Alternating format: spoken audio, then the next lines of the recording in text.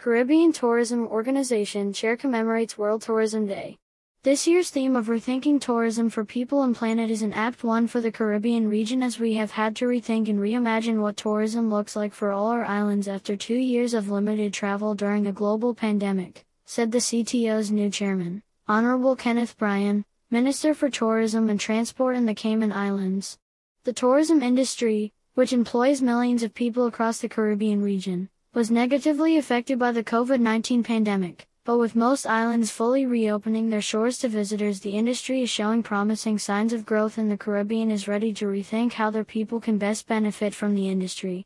At the recent CTO business meetings held in the Cayman Islands, the CTO member countries pledged to work together to continue this growth and support a renewed and revitalized tourism product in each jurisdiction, noting the threats of climate change.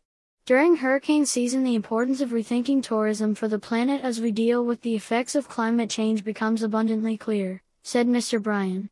As a region, we are resilient and looking at ways to ensure that our tourism product is sustainable as a major focus for each island and the CTO as a whole.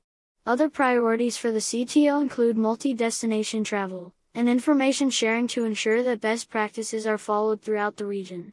Though we are separate countries, we are strong as a region and can create a unified and renewed approach to tourism that connects us, sparks inward investment, and offers jobs for our people, Mr. Bryan added.